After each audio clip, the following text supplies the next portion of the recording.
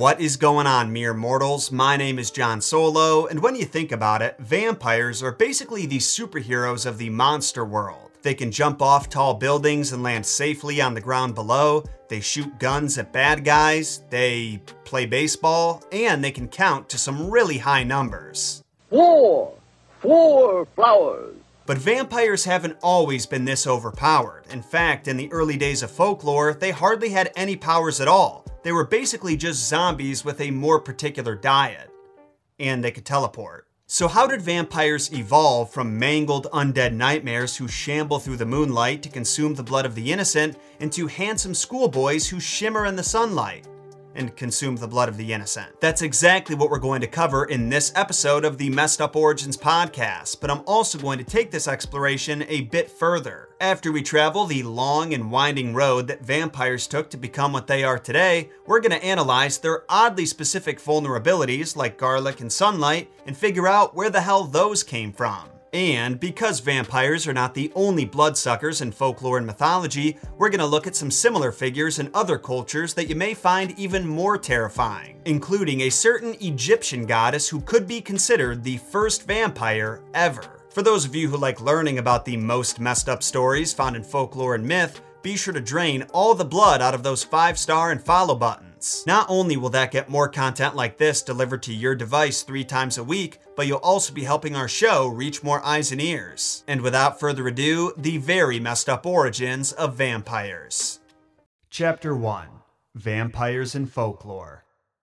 So, in order to figure out where vampires came from, we all have to agree on what vampires are. Because like I said, they've gone through some pretty big changes in recent decades. The good news for us is that regardless of the creative liberties that artists and authors have taken, almost all folklore vampires have 2 things in common. They're the undead returned to life, and they drink blood. Or at the very least, they consume the life force of the living. But note my emphasis on the word folklore, because while vampiric creatures have existed in pretty much all the mythologies, Mesopotamians, Greeks, Hebrews, Egyptians, those vampires are different in one important aspect. They were never human. They're not from the mortal plane of existence. They're deities and demons from the divine realm. So while vampiric creatures have existed in mythological form for thousands and thousands of years, the undead vampires of folklore are a relatively recent invention coming from terrifying tales that were recorded in southeastern Europe between the 16th and 18th centuries. The most famous of these tales comes from the Serbian village of Kisilova, now called Kiseljevo, and there's a few different versions of what exactly happened, but all of them center around the death of Peter Blahojevich in 1725. And the reason that Peter's death is significant is because he was accused of murdering 9 people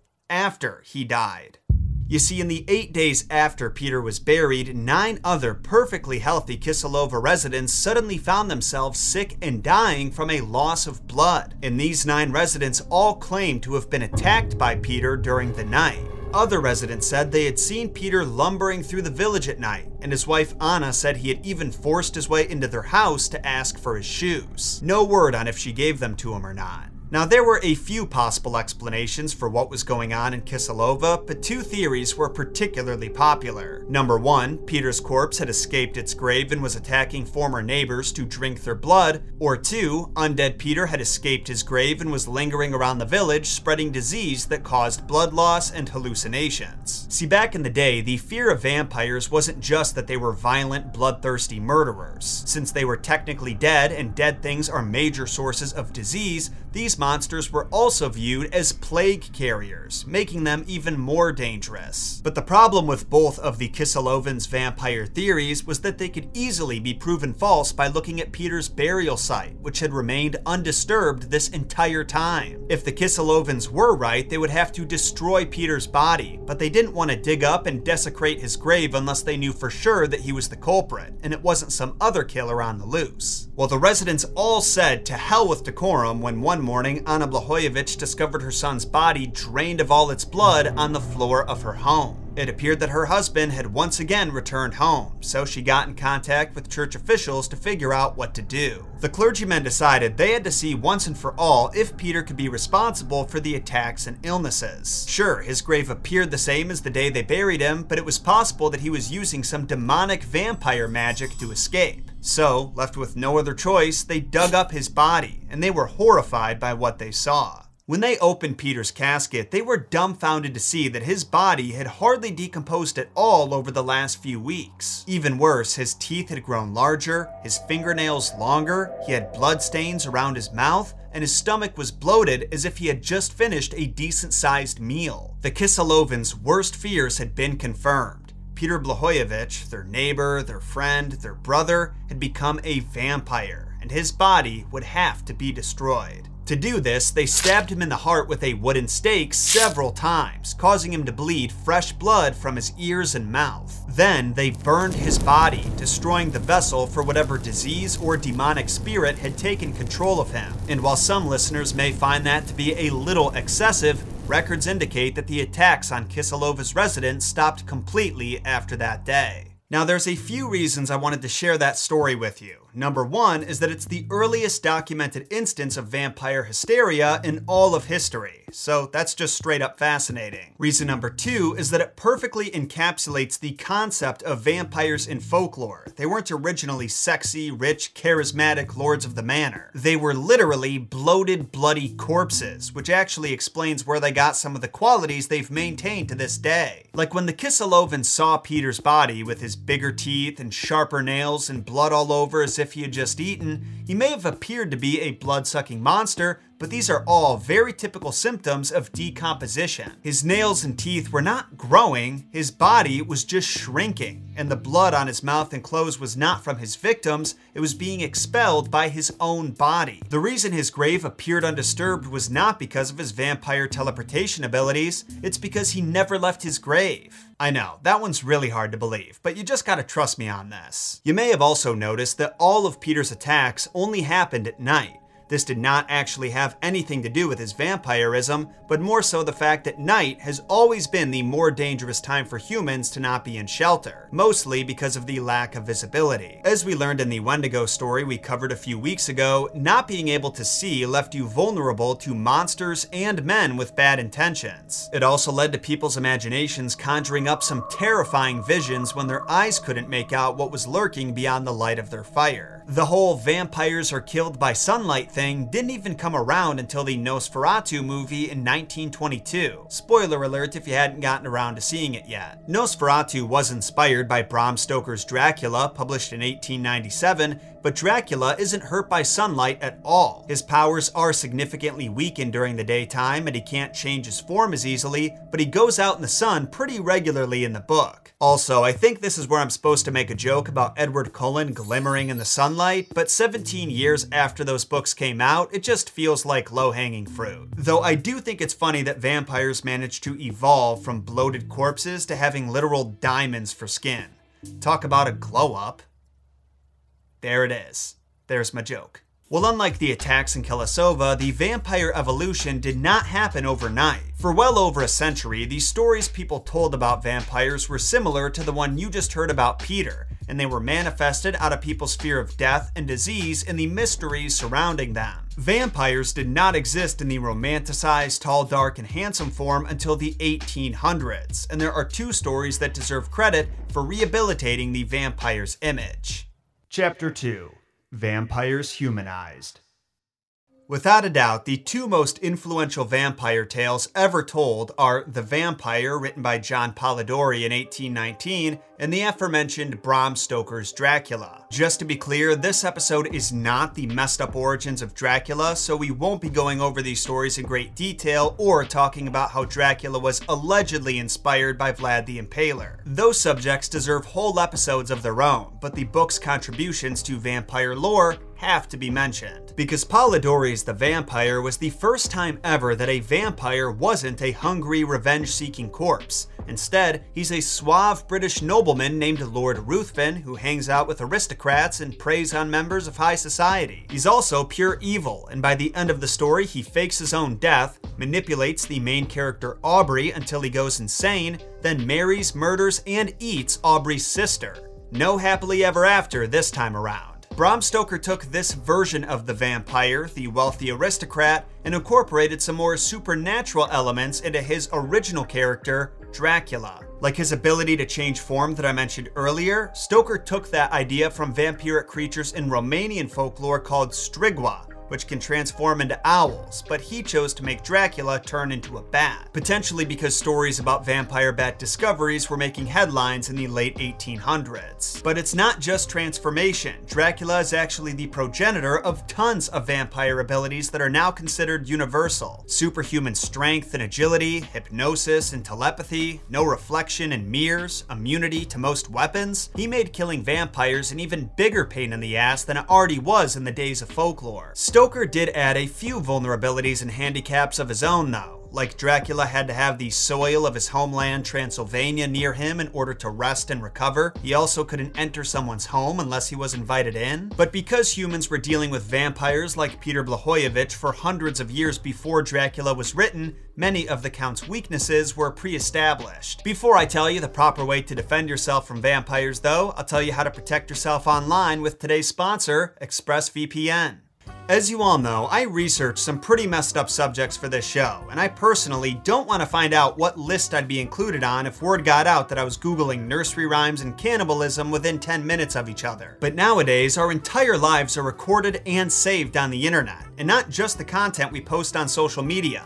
Every single website that you visit is recorded by your internet service provider. And if you live in the United States, like me, your personal data is being sold to advertisers. Legally, might I add. That's why lately I've been using ExpressVPN whenever I go online. Well, I've technically been using them for like 8 years now, but even more so lately. For those unfamiliar, ExpressVPN is an app that reroutes your internet connection through their secure servers so your provider can't see what sites you visit. And ExpressVPN servers encrypt 100% of your data with the most powerful encryption technology available to keep it secure. And I know this may sound a little complicated, but it's really very simple. You just download ExpressVPN like you would any other app, then you press one button to turn it on, and boom, it's working seamlessly in the background to protect you, your data, and your peace of mind. So if you want to join me and protect your online activity with the VPN rated #1 by Business Insider and a whole bunch of other places, visit my exclusive link, expressvpn.com/JohnSolo, and you can get 3 bonus months free on a 1-year package. That's expressvpn.com/JohnSolo.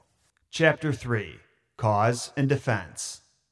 So we've all heard the typical vampire weaknesses: garlic, holy objects, stakes, fire. But have you ever wondered why these were their weaknesses? Like, why garlic and not cilantro? Why stakes instead of battle axes? Well, it turns out there is some logic behind the specificity of their vulnerabilities. And I just want to add, this might be my favorite thing I learned while making this episode. Because most of these weaknesses originated from the very real belief that vampires were dead and buried people who would come back to life. It was decided that in order to stop these dead and buried people from transforming into mist and escaping their graves like Peter Blachojevich did, they had to be stabbed through the heart with a stake and pinned to their coffins. Sometimes their mouths were even filled with rocks or dirt or bricks to stop them from feeding if they did come alive. In some countries, like Russia, the stake had to be made out of aspen wood, because legend said that's what Christ's cross was made of. Holy objects like aspen wood, crucifixes, and holy water were also good to have in your arsenal because vampires go against the natural order established by God, making them unholy at best and demonic at worst. But what about the garlic? Well, if you're familiar with miasma theory, this will make instant sense to you, but for the uninitiated, there was a few thousand-year period where humans believed that diseases could be spread and detected through smelling foul odors. Now, obviously, germs can go airborne and get you sick. We've learned a lot about that since 2020. But germs don't occupy the smell. That's why spraying Febreze on a pile of dead bodies does nothing to sanitize them. Trust me. They didn't realize that back in the day though, so people used pungent odors like garlic to drive away the bad-smelling germ-filled air. And in this specific case, air that was filled with whatever demonic disease was causing vampirism. Speaking of causes, we never established how vampires are created. And I'll admit, that's because I forgot.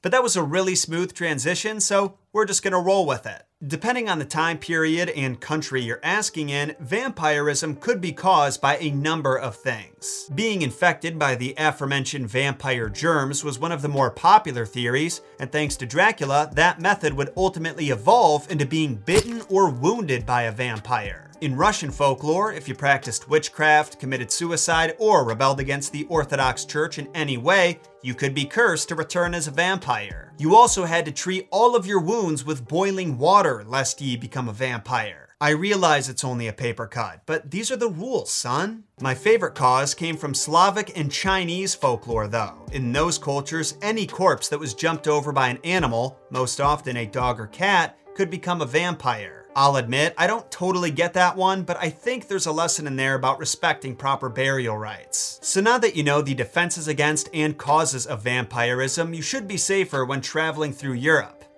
Well, certain parts of Europe. Just be careful, because there's plenty of other bloodsuckers around the world that you gotta watch out for. You know what? I should probably tell you about a few of them just to be safe.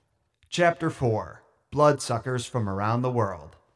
So this is another section that is filled with subjects that deserve their own episode, and I plan on making several of them down the line. You can basically think of this episode as the start of our vampire series. But there are some truly disgusting and horrifying blood-sucking creatures in other cultures that I want to mention today, particularly the first vampire ever. Her name was Sekhmet, and she was an Egyptian goddess. Now, Sekhmet wasn't like vampires from folklore. She was a lion-headed warrior goddess that served Ra, the all-powerful god of the sun. And one day, Ra sent her to Earth to slaughter any mortals who were conspiring against him. Sekhmet did as she was told, but after getting a little taste of blood, her thirst could not be quenched.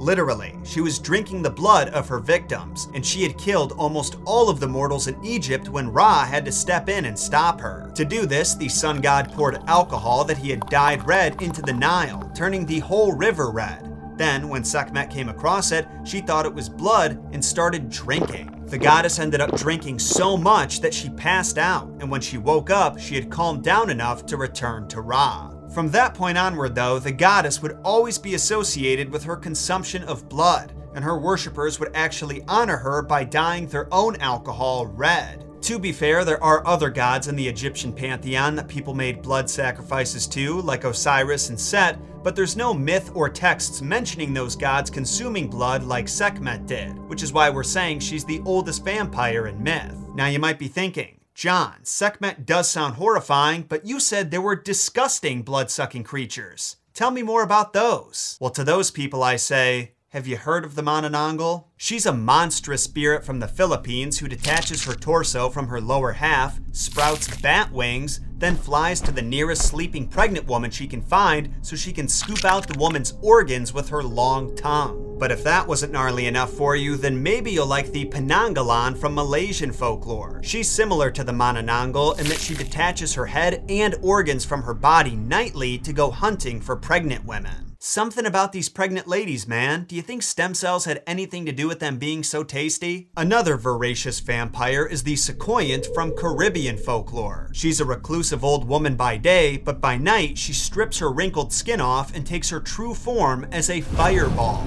That's right, a fireball. And as a fireball, she flies across the sky in search of a human or animal whose blood she can drink. In China, they have a creature that's actually pretty similar to the vampire called a yangshi. It's a corpse that's either been resurrected by necromancers or has a soul trapped in its body. The yangshi hops around and kills living creatures so it can absorb their life force, but you can easily escape them by throwing some rice on the ground. Apparently, they have to count any small objects that are thrown their way. So that's where the Count from Sesame Street's obsession with numbers comes in. Here I thought it was just a pun. Turns out it's a real component of vampire lore. Oh no, you've eaten the apples. Now I have nothing left to go. Apples so delicious, me sorry. Okay, in reality, that's probably just a coincidence, but you gotta admit, it makes for a great closing joke. I could sit here with you for hours talking about vampires, but we gotta wrap it up sometime. But I do want to hear your thoughts on this episode. Did you know that vampires came from humans' fears of death and disease? Or that vampires existed in other cultures, folklore, and mythology? Let me know in a comment down below, or by hitting me up on the socials. Links below for those who need them. Then, if you enjoyed this episode, be sure to drain the blood from those 5-star and follow buttons, because that goes a long way in making the algorithm serve up our show to more eyes and ears. I'll speak with you all again next week with the final episode of our annual Spoopathon, where I'll be discussing the truly messed up origins of none other than Sweeney Todd, the demon barber of Fleet Street. Until then, my name is John Solo, and don't forget, John shot first.